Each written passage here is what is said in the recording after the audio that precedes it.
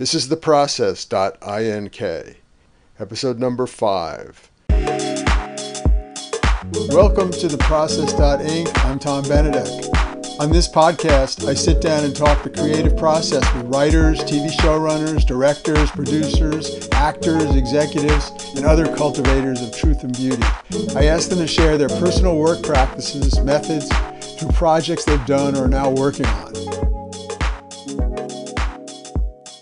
Hi, this is Tom Benedek. This is The Process, and I'm talking to Rick Rosenthal at Whitewater Films. Good morning. Morning. It's a little early, Tom. I mean, I don't know what the deal is when you drag a filmmaker out at like 6:30 in the morning. Do you think that he's just going to be a little more unguarded in that? Yeah. We want to find you raw and vulnerable and just open where you haven't had too many thoughts already, so just your brain will be fresh. But the concept of coming and not wearing clothes, is that a new way of interviewing people? Yeah. I want pajamas or naked, whatever it is. Right, and I want to see you.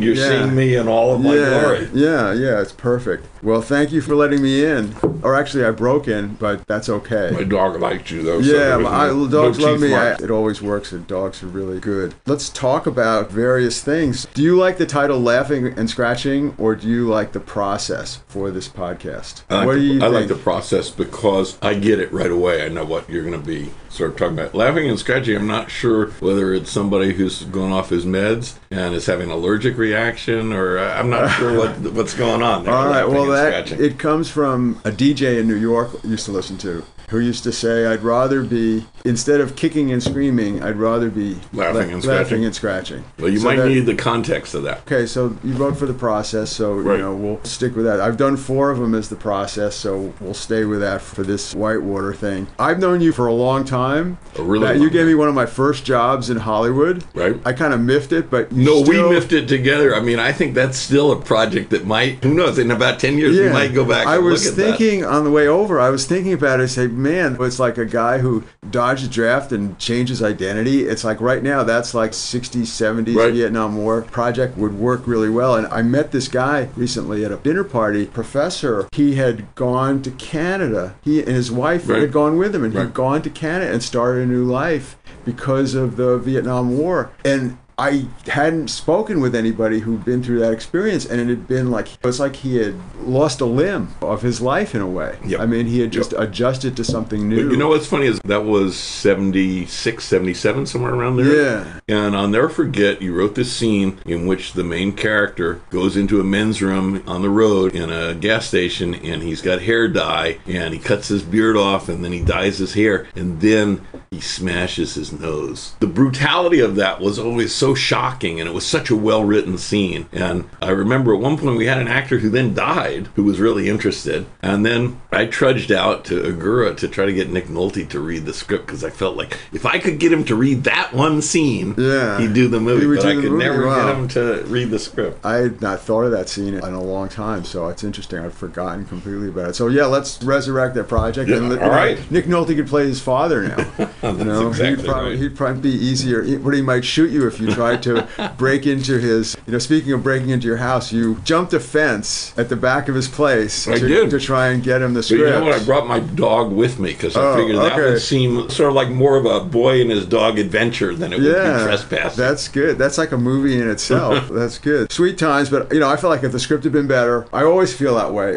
If the script had been a little bit better, if I had really had it that period when I was working on it. I don't think that's true. I got to tell you, I don't think that's true. I think so much of it has to do with timing. Yeah. I mean, I've been involved in a number of projects that haven't happened. And from writers, they'll tell you, I wrote these 5 screenplays and none of them sold. And then the 6th screenplay sells. And then all of a sudden, all those 5 that were in the trunk that had been deemed not good suddenly sold, sometimes for more. I think it's a matter of timing and luck. And then what this stuff actually can deliver when the opportunity arises, that you have the fundamentals there. And I think that's true. I do say that to people, and I guess I should say it to myself as well. Stop beating yourself up for a script that didn't sell. Since that time, you went on and you made a number of feature films. You had a long career as a feature filmmaker. You did Halloween 2, and you did Rooskies, and you did a bunch of other movies. Bad Boys. Bad Boys was like a huge movie for you. And then you jumped into television. You just moved into television and really didn't go back and do features. Well, that's not really true. I mean, I flipped back and forth. I did a pretty well-known TV show called Life Goes On. It was kind of groundbreaking in the late 80s. Then I went back and I directed in the 90s. I also directed a lot of television, but I've gone and directed 3 or 4 features since. I just directed a film 2 years ago called Drones. Drones. I was going to ask you, but before Drones, when was the last you had made a feature? Halloween Resurrection, which was 2001. Okay. And then a lot of television in between, and then we sort of pulled the trigger on Drones. I think I actually might be missing something in between, but maybe not actually. Time goes by really fast. And you worked with David Mamet on The District? Is that something you did? Well, I worked on The District, but David Mamet was not The District. That's another show. That would have been fun to work with. I think he was The Unit. The Unit. I think so. But The District was really fun. A lot of the television I've done, I've had a really good time, and I've met really interesting people who have become pretty much lifelong friends. In fact, I was doing a not particularly notable television series one time. My first day on the set, I was standing watching a DP light a set, actually. It was like, this is a set. We've been here before. But anyway, I was standing, it was like watching paint dry. It was really painful. And I was standing there with my arms folded. And I happened to glance over to my right, and there was a guy standing about, maybe 5 or 6 yards away from me, standing with his arms crossed. And he looked at me, and I looked at him, and he just said, "Wow." And I said, "Excuse me?" And he said, "We are really having a rough day." And I said, "Who are you?" He said, "I'm the producer." I said, "No, you're not." He said, "What do you mean, no, I'm not?" I said, "You can't be the producer." He said, "No, Rick, I'm the producer." I said, "You can't be the producer." He said, "Why not?" I said, "Because you just used 'we' with bad news." We laughed, and we became really close friends. And it was the beginning of that's probably a 10-year friendship. After that experience, he moved on to another show. I ended up directing on that show. Who is that? What's his name? His name's Jim Hart. Jim Hart. And he's a fantastic guy. I called him one day and I said, we always said we wanted to work together again. I'm doing this little movie. Would you come produce it? That was Drones. The lead actor on Drones, who had known me from another film that I had produced, said to me, "Oh my God, you found you to produce your film when you were directing."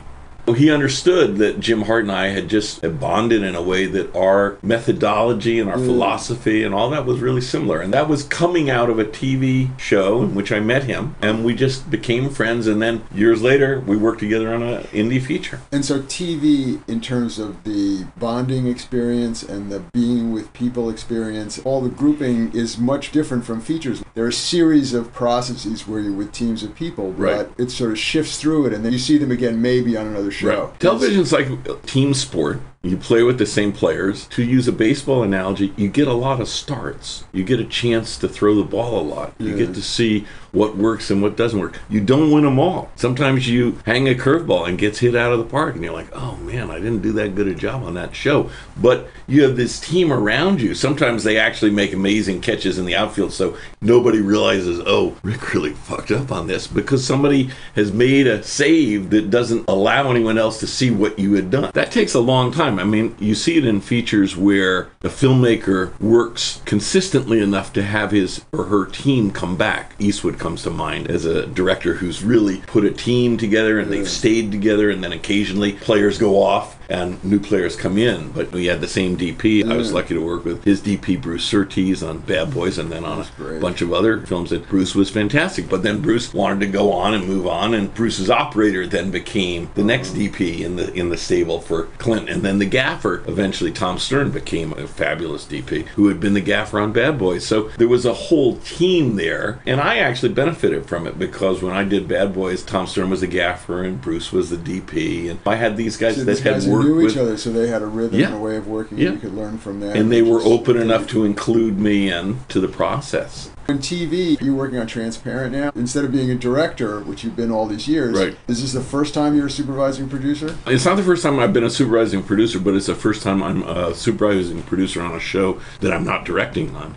And they won't give you a shot on Transparent? Well, there's a feeling on Transparent that they really want to support female directors and trans directors. The old white men are a dying breed, and they're like, "You guys have had your chance for a long time, and now it's our turn. We're human too." As a supervising producer, what's your job? In terms of like the entire season, what do you do during the season? Well, I want to step back for a second and answer that holistically. I feel like director is a storyteller. You don't lose those gifts. As if when you're hired as a supervising producer, you come in as a storyteller. Now, what does that mean in this particular instance? I read all the outlines and I give notes on the outlines. I give notes on all the scripts. For all the scripts for the entire season? For all the scripts all the scripts for the entire season. Is there more than one supervising producer, or are you the guy? I think there's another supervising producer. There are two writers who are also dubbed supervising producers, which is an interesting phenomenon in television, is that everybody seems to need a producer credit of some sort. It's hard to know. It's been explained to me, but I still am not straight. And I think it probably varies from show to show. Absolutely. And what happens is that you change titles, but your job remains the same. So I was a consulting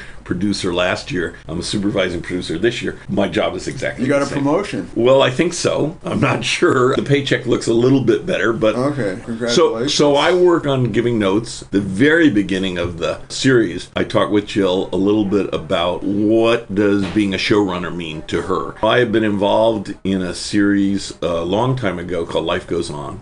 I co-executive produced that with Michael Braverman, who gave me one of my favorite phrases of all times. One time he said to me, you know, Rick, you can lead a horse to water, but you cannot make a duck wear a saddle. And I thought that sort of summed up Hollywood well for me. But one of the things that Michael and I had always talked about on Life Goes On was it wasn't enough to sort of plan season 1. It wasn't enough to plan season 2. You really wanted to figure out, where's the show going? What's the long arc? If you had 5 years, if somebody said to you, hey, Magic Wand, this show's on for 5 years. Where are these characters going? In your mind, where are they going to end up 5 years later? And that doesn't mean that when you start out making that plan that it doesn't change, but at least they're moving towards something. Transparent was conceived really as each season is a 5-hour movie. And so there's some huge advantages to that, because also what I do, as well as doing script notes, is I go into the cutting room and I'm kind of the producer who's involved with the cutting of the shows and the overseeing not only just individual scene by scene editing, but like, should certain scenes that are in episode 3 really be better if they were in episode 4? That requires a lot of space in your brain to know that. Well, the editors often say to me, how did you know that would work? And I said, well, and this is going to sound really bizarre, but I played quarterback in high school and a tiny bit in college. One of the things as a quarterback you had to do was see what existed in the present and imagine what would exist in the very near future. By that I mean that when a wide receiver ran out and cut left and was headed to the goalpost, we're throwing the ball not where he was, but where you thought he would be in 2 or 3 seconds. When you edit, a lot of the larger issues are not the shot-to-shot adjustment, which I think is important, but also how will these sequences fit together and create this structure that may be an episode or 2 out. That leads to a season, and that season is only part of the arc if there's a 5-year plan. So you could be thinking about, well, eventually they're going to get together, eventually this person is going to go in this direction with their sexuality, then they're going to go in another direction. You know, you just don't know. And along the way, something changes. And an actor you thought was going to be great turns out not to be as great, or somebody has a bit part and you're like, oh my God, we need to write that part. And that changes the trajectory. So what the actors do can change what, okay, let's plan for that in the next season. That's the beauty of television. Radically. And also what the actors do changes the episode that they're in, because Jill's style and the style of the directors, the way the show is shot, is a very improvisatory style. And that leads to a very kind of quasi-documentary approach in the editing room, because what happens is, yes, you have a script, but the actors are beginning to deviate somewhat from the script in terms of performance and where they're going. So when you get all this footage in the cutting room, if you just try to put it together according to the script, well, you've missed the mark because it's already become something else. So what we always do is look at the footage and say, what show does this footage yield to become? If we look at all this footage, where is it going to take us? How many episodes will have been shot before you'll be able to do that? You start doing that with the first footage that comes in from the first episode? Well, I generally have some ideas that are out there from reading the scripts. I share them, and a lot of times everybody just looks at me like the old white guy's going around the bend finally. Later on, as the shows come in, and I keep extensive notes. I keep notes on my notes and all of that. A lot of times I will just say, I think that we may want to move a scene here. This year, the scripts have a little different pattern than last year. Last year, we did, in the first season especially, we moved scenes that were in episode 2 became the opening of episode 5. And that was a very new experience for me and probably for everybody else, because most series don't work that way. Most series, you finish shooting, you have 8 to 10 days of a post, and you're on the air. Locked in. Everybody down the line in the executive area and the producers and all that, they're expecting this is going to hit the marks that we had planned and that we saw in the script, or maybe there'll be a small deviation. But also, you're on a different time schedule. So on Life Goes On, for example, there were occasions when we aired on a Sunday night. There were occasions when we were literally mixing a show on a Friday. We had one scene that was going to come in that hadn't been edited, that was going to come in at midnight Friday night. We knew that that scene had to be 1 minute and 12 seconds because that was the slot, and then it would ship out and it would be on the air on Sunday. That was Life Goes On. On Transparent, all 10 episodes are delivered before they ever air. They're all together, and we have an opportunity to look at them as a 5-hour movie and to see, gee, is the arc of the whole 5 hours working? Is there a delivery date that's hard and firm, or that's something? No, there's a delivery date that's hard and firm because it's released as a bundle. All 10 episodes are released on one day. And they have a schedule. And so this season of Transparent, season 3, will be released in September. Okay. And so we now have our sort of marching orders. Yeah. There's some time, but there's a lot of post to do. Well, we're shooting the second to last episode right now. It's the last episode starts in a couple of days. And how does the improvisation work in terms of what goes on the set? There's a script, there are lines of dialogue. How do they handle that? Well, Jill's directing style is very much to encourage the actors to explore the material as written, and then to use that as a springboard. There's a certain amount of improvisation in terms of lines. There's a lot of improvisation in terms of blocking. Is that done in rehearsal, or is it just straight right to shooting? There's a little bit of rehearsal. Depends on each scene. Like a table read? There's a table read on every show. But before the table read, there might be a rehearsal of where there's there'd be a table read, and then based on the table read, there'd be some changes. Table read is generally a few days before the start of the shoot of that episode, and then during the actual shooting is a certain amount of improvisation, and sometimes not at all. I mean, it depends on also on the director and on the material. But Jill's style is that she would shoot the script and then say, "Okay, now let's." Sometimes you want to try something different? Sometimes in the process, Jill's very much about giving actors a certain creative freedom to interpret, even as they're rehearsing the scene as written. Very often, she will encourage them to go where their instincts are leading them. And that's for certain actors, they're not comfortable doing that, and some actors are made to do that. So in casting, she's chosen actors who are yes, I would say yes, but sometimes there are actors who think they're fluid in that style of thinking, and then they meet guys who really are fluid in that style of thinking. And we had it the other day. I watched a scene in which Jeffrey Tambor is just a phenomenal actor and very gifted at improvisation, and also willing to go a lot of places to explore. And I watched a scene where he was playing opposite a very veteran actor who I think has a lot of chops, but this actor I think was startled by the level of improvisation and sort of not quite sure what was okay and what wasn't. And although he's very good in the scene, if you really know acting and you watch his eyeballs, you can see him sort of like just wondering what shoe is going to drop next, and holding his own, but with a little bit of that little scared stallion look, like, oh my God, which way is it going to go next? And does that work in the story? It depends on the scene and what the character is. Sometimes it does. Off center, there'll be some moment that will in this particular instance, he was supposed to be the father figure at the very scene. So that's supposed to know everything. Yeah, and it works fine, and you would never know. If you saw that scene and I hadn't said that to you, you would think that that scene was fine. But if you then go back and look,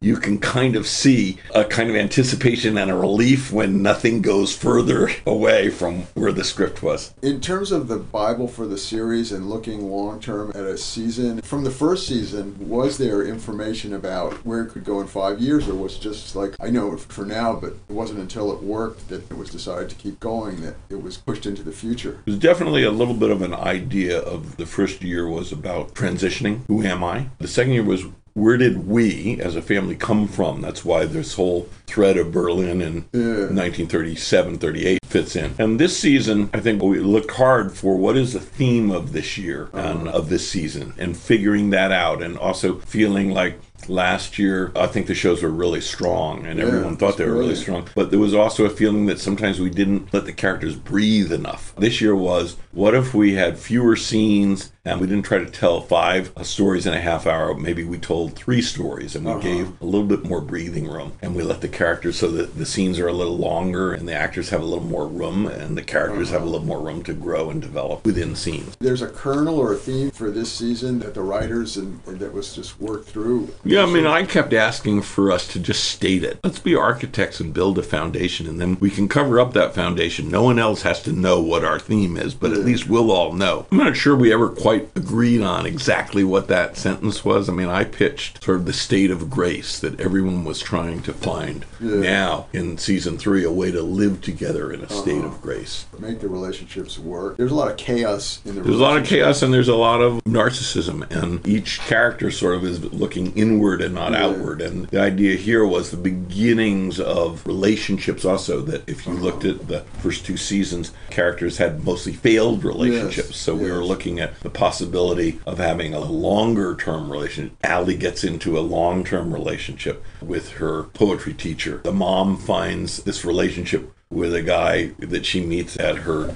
temple. He's sort of a stabilizing masculine influence. These themes kind of begin to cross, which is about a family trying to find grace or trying to find harmony, whereas the year before it was about exploring the origins of the family. Who are we? There'll be tensions that some will struggle more with that and see that the others are finding stability and trying to be influenced by it or learn from it. And so, for example, without being a spoiler here, there's a theme where Allie, who is now in a stable relationship, sees her brother kind of going toward the dark side, and she actually embarks on a rescue mission to sort of save him. And that wouldn't have happened the year before. It's interesting to be at the beginning of the season or the end of the last season where we begin to have these discussions. Well, what will year 3 look like? I'm in the writer's room on and off because I'm more in the editing room than I am in the writer's room. For example, I'm in the writer's room after we do a table read and we do notes. So I sort of come in and out of that, but I'm in the process enough so that I always know pretty much where things are going. I'm trying to make sure that they actually go where we said we wanted them to go. They outline the whole season more or less, and then they start writing. We do outlines of all the episodes. As the outlines feel good, off writers go, and then sometimes, let's say episode 7, the outline is not quite working yet, but episode 8 seems to make a lot of sense. The writers will go off and break 8 as a script, and somebody will continue working on 7 to try to get it to fly. They'll go off and write them, and then there'll be a collaboration after they finish the draft with the other writers. A lot of the time. Yeah, I mean, it's an active. Jill step in and start rewriting herself. It's a pretty active writer's room. I think Jill sort of moves a little more where she's needed. I mean, each season has changed for her a little bit. She has a pilot that she's about to do. How does she jump between that and this show? I mean, she just sort of has a very busy day and just does that. Some compartmentalization, and she has some really good people working with her. And is Catherine Hahn gone from this season, or is she going to be back? Isn't she in the other show? She's going to be in the other pilot. It's hard to say. We see her sort of have a pretty major crisis. We don't know if she disappeared. She is absent from the last 2 episodes. All right. Well, looking forward to it. Going back to season Bibles, while working on season 3, are there discussions about season 4, or is that like, let's not worry about that now? I'm sure that there are thoughts, and I think Jill is, and I encourage her early on to sort of keep a journal, as you might have it, as to where you think you might be going. So she might even be in season 2 thinking about noting some things about, well, in season 5 I'd like this to happen. But we don't get into discussions about where is the next season generally during the season. It's a pretty focused. Yeah, you got to do what you're doing. And there's certainly enough richness in the situations to warrant what could possibly happen later. There's a lot of things that could possibly happen in the show. Just one more question about that. I think when writers think about ideas for characters, they don't necessarily think right away about how to squeeze as much out of whatever those big conflicts, those big things about them are, and be able to modulate it in different ways over a long period of time. Do you have any thoughts about how you see that working. You know, like if this person should be with that person, they're going to get together. This is going to fall apart. I'm working on an outline and I have a lot of ideas in the outline. I realize those are all results. That's not story. That's just stuff that has happened. And I need to figure out how to build it out and just stretch it out so that we really can explore the process of these things. This new television, the limited series, the 10 episodes, are the novelistic form of the 21st century. And it has to be conceived that way so that no longer are you thinking episodic. You're thinking about this bigger story that you want to tell. I would say sort of as the novelist does outlining, as opposed to a screenwriter or a short story writer or a screenplay writer or a episodic television writer.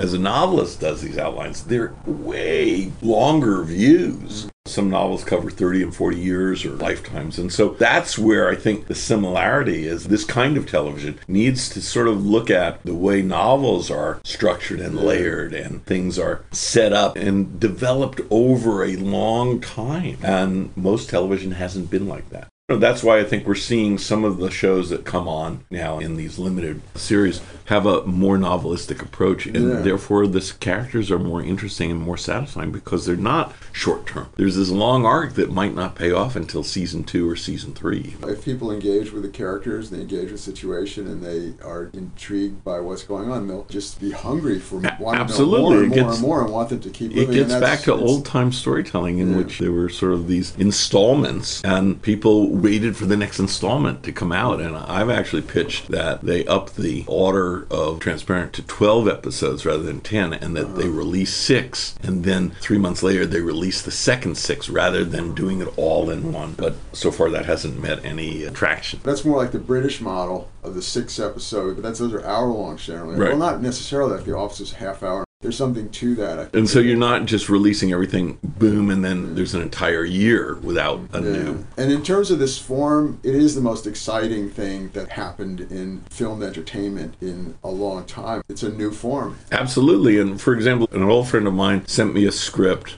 that I really like, by the way, and it's about a teenager growing up in Cuba in the late 50s, early 60s, and he's the son of an American serviceman who's stationed in Guantanamo Bay. It's about life as an American teenager in a foreign country and with military parents and all of that. He ends up running off and joining Castro in the mountains. I said, look, I love this. This is a really good script, but nobody's going to make this as a feature. But if you were to take this now and reconceive it as a potential 6 to 10 episode series about an American teenager in Cuba in the 60s, I think that's a really viable, interesting series. Never going to get made as a feature, but I think that's the sort of thing that could get people made. would love to see. I think so. Be interesting I think so. To bring a family in Cuba at that time and what goes on, and wants to go to the U.S. and the backdrop of the revolution and all of that. I think it's really fascinating. So there's an example of an idea that 15 years ago that would be an HBO movie or a Showtime movie, but those movies have gone. There are no movies for television. So to do these kinds of things, unless you do it as an independent feature,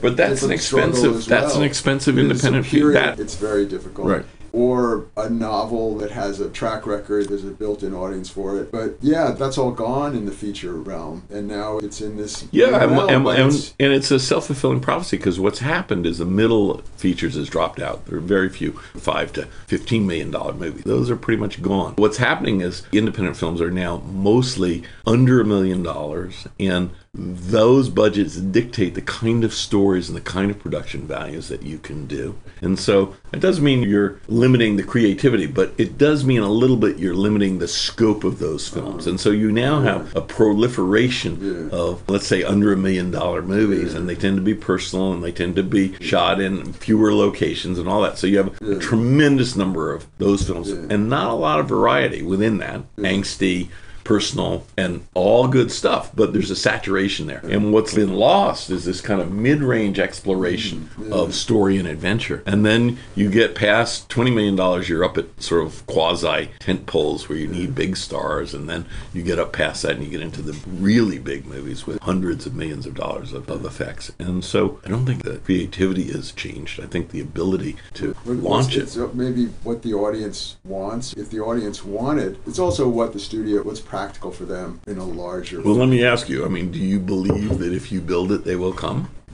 No. When you were saying about the under $1 million and the lack of, when I'm working with student writers or people working on projects that they're trying to develop, I find myself giving them a little talk about that. If I see like production values that are really stretching and that aren't going to yield that much difference to the project in terms of what the true characteristics to me or the story, I will tamp down. I just tend to sort of try to tamp it down and get them into a range where I feel like, okay, you could actually get this made somehow. Right. I don't like doing that. Right. And that's because the pragmatic world at some point intervenes. A really close friend of mine is now a producing fellow, is now trying to direct a film. He's got a script, and the script opens at a big wedding, and he's saying to me, do I really need this wedding? And I'm saying, well, here's the good news about the wedding. So it gives you a scope and a size that you normally wouldn't get in this movie. But right now, it's only about showing scope and size, and you don't really have a good scene. If you're going to spend the money to give us that scope and that opening, then make sure that scene is really a great scene, and make sure that the drama contained within is really compelling and interesting and intriguing. And then you have a win-win. Right now, you're just opening to give us scope. To your point a little, either fix it and really make it good or get rid of the wedding. Let's segue now into your Whitewater Films. Yep. I guess was your just personal production company at some point, and now it's a family business. Whitewater's on 25 credits on IMDb. You have a Kickstarter going now for a documentary about Robert Reich, and you've had Kickstarters in the past. I think I joined one for Fat Kid Takes Over the World, and you've been in this for a while now. Just talk about briefly how that began and what you're up to here. Well, in 98, I was asked if I would teach at the AFI. And at that time, AFI had a very distinct curriculum that distinguished it from USC and NYU, and that was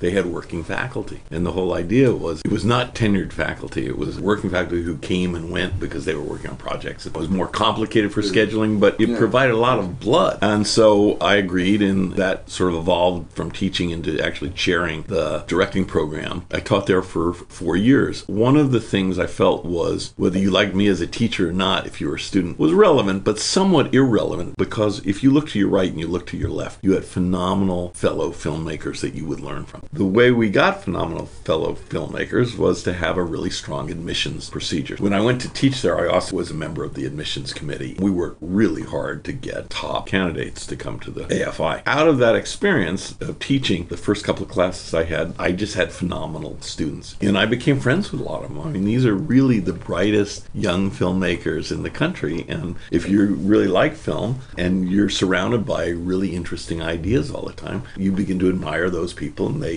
exchange ideas, and pretty soon you have friendships. While on the admissions committee, in the end of the first year, I read a script that I thought was phenomenal. And I happened to flip to the title page about halfway through, and I saw the guy's email address. And I was going to send him an email telling him how much I liked the script. And then I thought, well, I don't know if I should do that because, one, I'm only one member of the admissions committee. And two, his script is fantastic. His supporting short films are okay. I don't know for 100% he's going to get in. What would be worse than not getting in would be getting some glowing email telling, and then you don't get in. So I didn't, but he did get in. And I told him how much I liked his script when I started teaching him. He said, well, Bad Boys is one of my favorite films. It's one of the films that contributed to my wanting to be a filmmaker and all that. I got to know him pretty well, and I got to know his sensibility. And I had optioned a book. I said to him, I think this is a book you would really like. And he read it. He came on to write this screenplay. And while he was writing the screenplay, the original script that he had gotten into the AFI on won the Nichols Screenwriting Award. And he had a deal to direct it. And then as he was working with me on my adaptation, I would hear these horror stories about how this company had gone bankrupt, but they had promised that he could direct, but now there was a company that wanted to option his screenplay, but they didn't want him to direct. And finally, one day I said to him, you're trying to make this film for $3 million and you're a first-time director. What if you made the film for $350,000? And you'd have control, and I think you'd have a better time, and it wouldn't be as big a leap and all that. I said, I think I can find that money for you. I'll put up a little money and I'll help you find the rest. The next day, he and his producer from AFI came in with a budget of $175,000. They were going to shoot it on DV cam. And I said, no, that's not realistic, but 350 and 6 Super 16 is. We put that together, and it became a film called Mean Creek. And Mean Creek got into Sundance and sold for twice what we had made the film for, and sold to Paramount Classics, and was invited to Cannes. And it seemed like that's awesome. This is easy. Well, no, it wasn't easy. It was just the first one that happened to have all the right elements. And that got me started. That was the first thing that I had ever produced that I hadn't directed. I had a lot to learn, not so much as a producer in terms of nuts and bolts of producing, but as a producer who was a director, because there was a tendency to want to micromanage and not let the director fail and all of that. I mean, I think that your role as a producer there is to make sure that the ship doesn't hit the rocks, or at the very least doesn't hit the rocks under full steam. Yet at the same time, you have to give a certain amount of creative freedom to get dangerously close to the rocks. So you have to treat the director like he's one of your actors, and sort of like that's just stepping back from it in a way. Right, but it's hard when you see the rocks looming. You have a responsibility not only to your money necessarily, but also you have investors and you have people that you've convinced you were going to manage their production and their money. There are a lot of competing factors, but the success of that film enabled us to kind of launch the idea of making small, under $1 million movies with a first or second time directors, because there's a certain creative energy there. Theoretically, being able to keep them off the rocks. You know, we've had pretty good success on all of those fronts. We're still looking for a film that had the same financial success that Mean Creek did. And so you get investors and you break even, or you lose money, or you make a little money. How does it go on these Pretty things? much just the way you said. Sometimes we come close, sometimes we break even, sometimes we lose some money, sometimes we make some money. A long time ago, I was talking to a money manager out in New York. We were talking about raising money, and he said, you know, Rick, people that you're going to approach, they're not so concerned about making or losing money. They're going to invest, they have the money to invest. What they don't want is the two E's. They don't want to be embarrassed, and they don't want to be embezzled. As long as you give an honest accounting of the process, I think you're going to be fine. And they become interested because of the subject matter, or because they just like being engaged in these kind of things? The other day, I was talking to somebody who may invest in Saving Capitalism, which is this document, this Robert Reich documentary. He asked me, explain to me about investing in the movie business. He said, I've spent a lot of money in politics. I've never invested in the movie business. And I said, listen, investing in the movie business is this strange combination of buying a painting and going to Las Vegas. And he said, what do you mean? And I said, well, when you buy a painting... They're both great things to do at certain times. Right. But when you buy a painting because there's something about that painting that moves you, excites you, you want to look at it, you want to put it on the wall, you want others to see it, you want to share it with people, and you hope that it appreciates. But your goal in buying the painting generally is not the appreciation of capital, of your investment. When you go to Vegas, you pay to have a good time. You hope that you're going to come back with more money in your pocket than you left. But the fact is, when you look around and you see all these hotels that are there and being built, you know that they're not being built because everyone took their money home with them. They're being built because people left their money behind. So mostly what happens is you go to Vegas and what you come back with is memories of a good time. So investing in the movie is somewhere between those two. And the other major difference is that you're causing something to be built. You're actually involved in the building of something that has a long history to it. That's a very strong, convincing argument if someone has the money. Right. And it's also a very honest, honest set of statements. And, you know, somebody said to me on a recent film of ours, what percentage return can I expect to get from this investment? And I said, 0. That doesn't mean you won't, but if you go into it expecting I'm going to get a 10 or 11 or 12% return, you're being unrealistic. You may, and what we try to do is mitigate the risk by having a certain level of experience and by trying to cherry pick scripts that have compelling stories and trying to pick actors that we believe, if they aren't stars already, have the potential to become stars. And Mean Creek won 2 Spirit Awards, and one of the awards was for ensemble cast. And we just picked a cast. And one of the guys we picked had not been in a movie. He came in and he read, and I thought he was great. And he left that night for Prague. And I said, I think that's the guy. And everyone said to me, what do you mean you think that's the guy? And I said, this guy is like a cross between Burt Reynolds and Brad Pitt. And everyone was like, well, that's kind of a weird combo. And I said, well, he has this kind of incredible appeal, but he's got this kind of dark ruggedness as well. The first review, by the way, we pushed our film 3 weeks so that we could accommodate him, to get him, because I thought it was that important.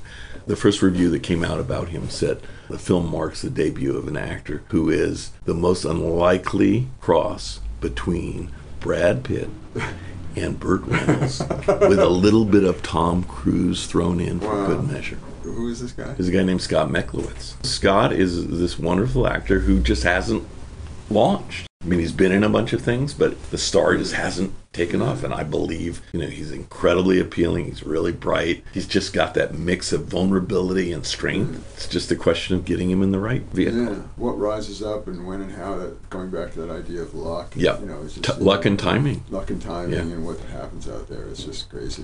The other side of it is things do rise up for the audience, for the business, and for all this, for the movies and TV, that things happen and people respond to them. Absolutely, but I think the true test of talent is also longevity. To be a one-hit wonder, we've avoided that. I mean, Whitewater Films has avoided that. I mean, I like to have more hits in the big, strong, robust doubles and triples. This is like your library of films here. They're sort of like, some of them have sold, some of them haven't sold, and they're just out. Actually, they've all sold. They've all sold. We don't have a single film that hasn't sold. And do they revert to you eventually if they've sold? Yeah, eventually. But most of those deals are 15 years or 20 years, so they're way down the line. But I mean, yes, they're assets, and what that library will be worth in a while, it's hard to say. Yeah, it's hard to know what those libraries, how that is in the future. Getting all these movies made and giving all these people opportunities to express themselves on film and make these films, it's fantastic. Right now you have Destined in production. Destined's coming, world premiering at the LA Film Festival in June. Tell me a little bit about that. I think it's a really exciting story. It's about a 14-year-old African-American kid. When we meet him, he's a lookout for a drug gang. He gets busted by the cops. They go to arrest him. He takes off running. And in one version, he's tackled and handcuffed and booked. And in the other version, he breaks free and it manages to get away. And that's the opening sequence. It's like a sliding doors kind of thing. Then we meet him 20 years later. And one version of him, in one version he's gone to jail, and the other version he hasn't. And we meet him, and one version is now a drug lord, and the other version is a kind of trying to become middle class architect. And they're both living in different sides of the same neighborhood, and their lives parallel each other and eventually cross. We don't find out until 2/3 of the way through the film which guy went to prison and which guy didn't. And it's not exactly what you think. I think it's incredibly powerful. It's somewhat operatic, and it builds to just this amazing climax. Second film by a very talented filmmaker. Who's the filmmaker? He goes as Q. He's from Detroit. He's just a terrific guy. And where it was shot in Detroit? It was shot in Detroit on a very short schedule. How short was it? 20, maybe 23 days. What was the budget on that? We never talk about budgets, but it was small. It fits our criteria. And are there any actors? Is it all local actors? No, Corey Hardwick is an actor who's considered sort of a star waiting to break. He's starting to break already. He's the driving force, and he's very good. But there's a wonderful group of supporting actors. It sounds fantastic. June, Congratulations. it's early June. LA Film Festival. LA Film Festival. Okay. And then we had a really interesting year. I was involved as an executive producer on, or Whitewater Films, as I didn't take personal credit, was executive producer on Cartel Land, which is nominated for Academy Award as a documentary. Which is an amazing film. Really strong. And we had a film at Sundance called First Girl I Love, which won the Audience Award at Next. Wow. In the next category, we had a documentary there called Holy Hell that sold. It's about a cult. Fascinating and very powerful. We had a film at South by called Anne Punching the Clown, which is now in play. I mean, we're hoping to wrap up a deal for it for distribution. It's been a busy year. You are Whitewater, and there's also other people who are in the company as well? There are other people in the company, so there's somebody who works with me sort of in the development side of things, and somebody who works in the development post side. We don't really have titles here. It's pretty fluid. I just try to avoid having staff meetings, but everyone else likes staff meetings. And when you're on a show, when you're on Transparent, you sort of just juggle, and you're on your phone, and you just do what you have to do without I've been really lucky in that sort of things have just, so far, that scheduling has kind of worked. Been on Transparent, we haven't had a movie in production. It isn't like I'm a phenomenal scheduler. It just sort of has happened that way. There's a couple of projects we're looking at for this summer that we're hoping will go. There's a constant attempt to develop, but there's also a feeling that we shouldn't be trying to make movies until the scripts are really ready. On these independent productions, you'll work on the script before you go out for financing. Yes, develop. I think people only read a script once, and they should see the best possible version. Whitewater's involvement can take on a lot of different roles. In First Girl I Loved, we put up a little bit of money, and we gave script notes, and we advised, but I wasn't on the set. On the other hand, King Jack, which we produced last year, which won the Audience Award at Tribeca, That was a love fest. I just loved that team. I was on the set for the first 10 days. We did a film that came out in January called Band of Robbers that I really liked. It's a kind of modern imagining of Huck Finn and Tom Sawyer as 30-somethings, ne'er-do-well present day. Wonderful, inventive film, and I was on set every day for that. Did a film last year called 7 Minutes, which is a heist movie that we shot in outside Seattle. I was on the set every day for that. There are different roles that we play depending on the filmmaker and on the project. And as far as your own feature directing, you have projects that you're working on for yourself. You did the drone movie. Right. What's next? Do you have something? You know, a film that I've been working on for a long time called Jimmy Six. It's a screenplay that was a blacklisted screenplay. We've scouted the Upper Peninsula in Michigan. The tax credits folded in Michigan. The film takes place in the winter. The climax of the film takes place on a frozen lake. There's a particular window we have to hit, and we missed it this year. And it's really a two-character piece. It's a road trip. What I've learned about right now about the feature business is that for a movie, this is probably a $3 to $4, maybe $5 million movie. But unless we have stars in those two roles, we can't make the movie. We've almost gone out to actors when we thought we were ready. That's also a case where the script wasn't ready for a long time. The script was 80% there, maybe 85% there, and then we brought on a writer and he moved it maybe 12 yards. I mean, it was a little disappointing that it didn't get further. And then we brought on this writer who knocked it out of the park, not to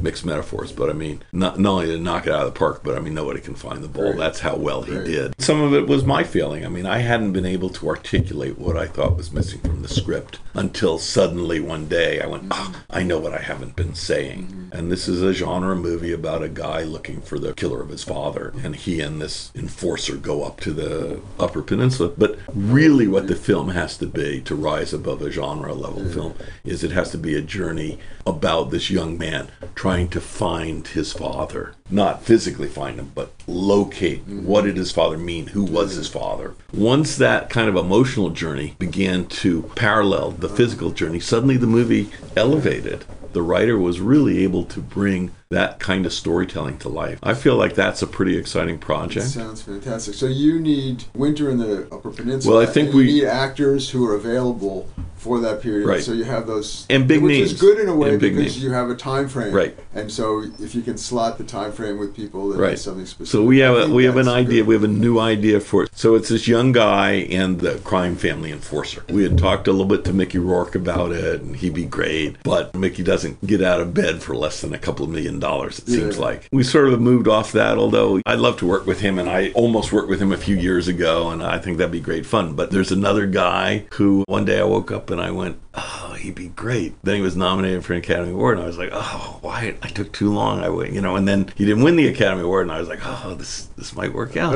And so I think it's a little too soon to go after him because I think he's still annoyed. And you don't want to name the name, but I will. Right. Okay, I'll look at the list of the nominees. Yeah, you'll know right away. Figure out. Those actors who you're referring to as stars who, for a $6 million movie, will make money available to you in the foreign markets. Is that what you're talking about? If I came to you and I said I have Mickey Rourke and Brad Pitt, but I'm trying to make this for $6 million, and the first question you would say to me is, well, why $6 million? Why not bigger? Or they're going to do a $6 million movie. Why? And the answer would be because they love the script, and they're going to be partners in the film. I mean, they're going to be genuine partners. And one of the nice things is that we can point to a film like Mean Creek where people were profit participants and they made money. They actually got profit, shares of net profit. That is, in Hollywood, generally, that's an idle threat. You're going to have points. But we've proven that we can build a model that actually provides that. And so if the actor loves the script and then you give his agent or his manager the rationale for why it's a good idea for them financially to do this, but you still have to pay them a chunk of money up front. Well, you pay them some money, but sometimes they defer a big chunk of it and become an investor. They're not putting money up per se,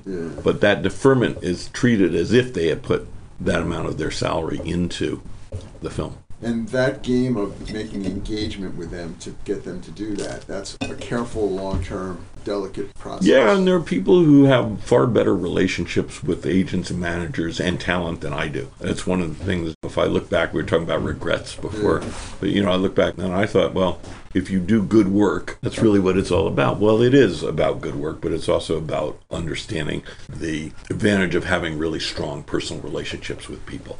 I look back and I realize that boy, there have been a couple of instances where people have reached out to me that I didn't get. I didn't understand the gesture, and I didn't didn't really reciprocate. Some of those things have come back to bite me a little bit. To start out and try to fine tune all this stuff where things are just rolling toward you, you think, I should have done Y instead of X. Your initial instinct might have been for good reason. Right. Sometimes it always is better to build as much community as possible. Yeah, and I think one of the things that you film really schools do. don't stress enough is that building of community. It's not only look to your left and look to your right; those are your colleagues for the rest of your life, but also a little bit about how does one form relationships. I'll never forget, I had done a pilot at Universal TV, and we screened it, we were sitting around afterwards, and the president of Universal made some comment. I said, that's not the worst idea I've ever heard. And everyone kicked me under the table, and I was just like, is that real? I mean, what? I just said it was. But afterwards, everyone was like, Rick, you can't say stuff like that. And I was like, I was just being honest. Yeah, you're an artist. But, you're allowed to be honest. But I'd like to have that one back. I don't think I gained anything by that comment. It was just something I just wasn't attuned to the nuances of politics. And that man went on to become... Well, there's another instance like that where that guy went on to become the head of a major studio, and I could have been a real close buddy of his, and I didn't go to a basketball game with him. The only time I lost my temper with one of my agent's assistants, and I had the right to, and I wasn't that bad, but I was really like, he did something really that wasn't right, and I was really upset about it, and I told him. And that guy went on to become a highly successful studio executive and producer. Right. The only one. Right. And those guys have long memories. They tend to go. Yeah. So Tom Benedict's got this great idea. Yeah, who else are we talking about? I don't know. Right. It's like, I passed on somebody. I just went to a meeting, and I felt like, I don't think this is going to work. I don't like... And the guy ended up becoming a huge producer. Right. And I went to a meeting with him later, and I realized he never forgot that I was brought into this meeting by my agents, and there wasn't something that I could do at that time. He still is holding that. Yeah. Well, they do. And and I can't say yes to everything. I used to be a serious tennis player, and I was right out of AFI, and I went to AFI, and I was in a celebrity pro tournament as a pro down at a place called La Costa, and I was walking back with a guy who was running a studio at the time. And as we were walking, he said to me, Rick, my assistant's driving me crazy. I think I'm going to send him to Europe. Why don't you come work for me? And I said, if I had 2 lifetimes, I'd come to work with you in a second, but I really want to direct, and I think I'm moving in that direction. I feel like if I come to work for you, I'm never going to direct. And he said, okay. He basically never talked to me again. I know people who like Bad Boys and they don't like American Dreamer, or they like American Dreamer and they don't like Bad Boys, but really I've met somebody who just hates all my work. And this guy, anytime you bring my name up, he's like, that guy has the Well, you're involved in these vibrant independent films. You're helping people make their films. You're getting all these stories on the screen. And you're working on one of the best shows in television that's ever been done right now. Your instincts have been correct. Well, you always feel the grass is a little greener elsewhere. You always feel like, what if I had done that or that? My son is now a cinematographer, and he's really talented. And I've worked with him a bunch of times, and it's really fun because I never get to finish a sentence. He just knows me that well, and he shot drones, and our idea was to essentially make this film look like a submarine picture because it's that claustrophobic. It just has this claustrophobia to it, and the color scheme and all of that. There's 1 or 2 cinematographers that he competes with, and they're older and more experienced, and they get jobs, and they sort of beat him out, and he's always like, God damn that fucking guy, And I say to him, no, I have a guy like that. There's a director that went to AFI behind me, and he's gotten some great jobs, and I always sort of hold myself up to what he's doing. And I said, in the end, I understand that, but in the end, what jobs that guy gets or what job the director rival gets, they have nothing to do with what you and I do. They really don't. They feel like they do. You waste a lot of time worrying about that stuff. That's the mind game. That's the mind game. And then there's the work, and you lose yourself in the work, and that's... And that's a long time ago, this writer friend of mine gave me a book to read about golf, which is not a sport I'm really terribly interested in. But in this book was this wonderful phrase. This guy goes out one day to play golf with a young pro in Scotland, and he's just hitting the ball everywhere, and he's beginning to get really frustrated. And the pro says to him, you need to think more about NATO. And the golfer says, the fuck does North Atlantic Treaty Organization have to do with golf? And he says, no, not that NATO. NATO as in not attached to outcome. And this phrase hit me like a bullet between the eyes, because all my life I have been totally attached to outcome. And I grew up in a sports world where you were judged only by whether you won or lost. And that philosophy sort of went over into the arts, which is really the wrong place. I won't say it changed my life, but it really changed the way I started to look at things. It's so important. It's a process, not process. That's why I was pushing for your title, Process. And it's what I teach and what I espouse is, if you really care about the process, then the outcome will take care of itself. And even if it doesn't appear to be the outcome you want, you don't know that outcome, that loss, as it were, isn't pushing you to a greater level of process. Absolutely. All right, Rick, that was brilliant. That's a great story and very inspiring and wise. Thank you so much for speaking with me today. Well, really thanks for coming over, and I think you should put your clothes back on now. I will. And that's it for now. If you would like a PDF transcript of today's show or want to check out our schedule, you can get it all and more at theprocess.ink. And of course, we're on iTunes and all those other good places. Thanks for listening. I'm Tom Benedek.